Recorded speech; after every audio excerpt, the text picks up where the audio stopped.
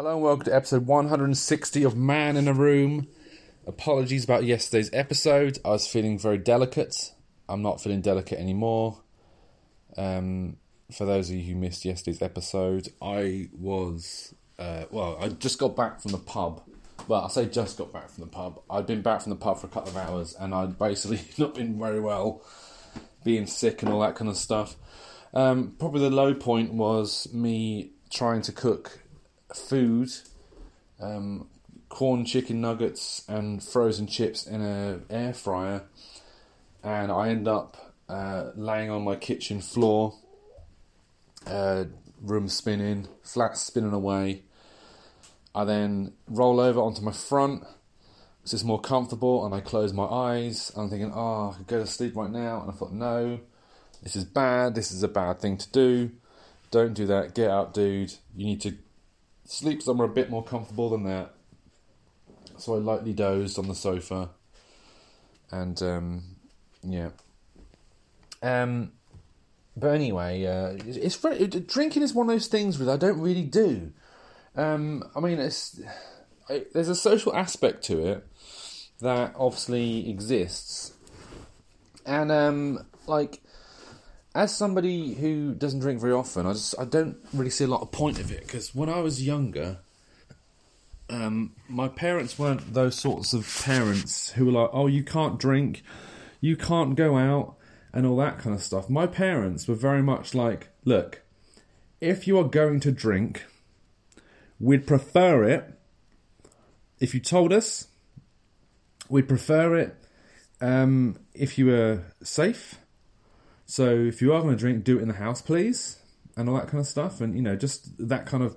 So there was basically no taboos and all that kind of stuff. Not taboos per se, but there was no sort of off-limit stuff. As long as you were open about it, it's all good.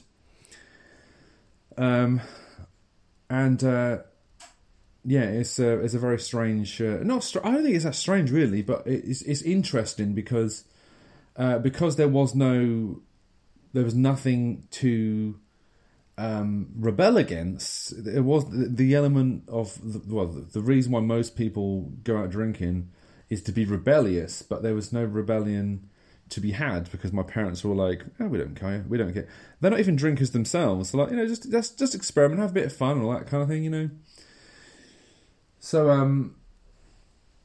that was probably the most drunk I've been in ages, to be fair. I'm not going to lie about that. I was probably the worst I've been.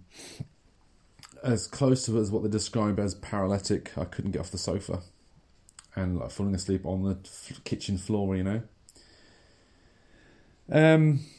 Anyway. Do you know what? Going to the pub also, for me, though, is a lot of...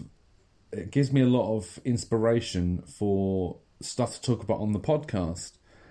And the stuff you hear at pubs, it's just a whole different level of what is going on with this stuff, Because there was this guy who basically made... I don't know if people know what it's like in pubs, especially like British pubs, I don't know. But there was this group of people around just chatting about stuff, being slightly risque and all that kind of stuff with the stuff they were talking about. And some guy made a joke about a penis and it just died flat and the entire vibe just went... It was so funny. But I think probably my favourite moment I overheard whilst I was waiting for my friend was when the barmaid went, same again, to somebody, right? And the guy was like, yeah, yes please. And then she said, what was it again? And I thought, well, why did you go in asking somebody, same again, and then not knowing what it is, Because I've worked in I've worked in a coffee shop. It's not the same. We are still serving beverages to a degree. Well, it's not to a degree, completely, exactly the same. And so it's like, when customers would come in, and they'd say, "Oh, the usual. I'll have the usual, please. The usual. What is your usual? I serve hundreds of people a day. There's literally nothing about you that is specifically special for you to memorise what you have. So I don't know what you're talking about. I'll have my usual. Is it a cappuccino? No. Is it an Americano? No. Is it a flat white? No. Is it a latte? Yes. Is it a medium skinny latte with sugar-free caramel? No. Is it a... it just goes on like that. I've had conversations like that before with people. And, yeah, it's certainly a vibe. But, yeah. Yeah, so pubs aren't really my scene, really, to be fair, but... Yeah, it was a fun, like I say, it was a very fun afternoon. I got to hang out with my friend and all that kind of things. Got to be silly and goofy and all that kind of stuff. I kicked over a traffic cone. A big one as well, not one of those little tiny ones. I proper booted it and it went, I didn't go flying, but it fell over.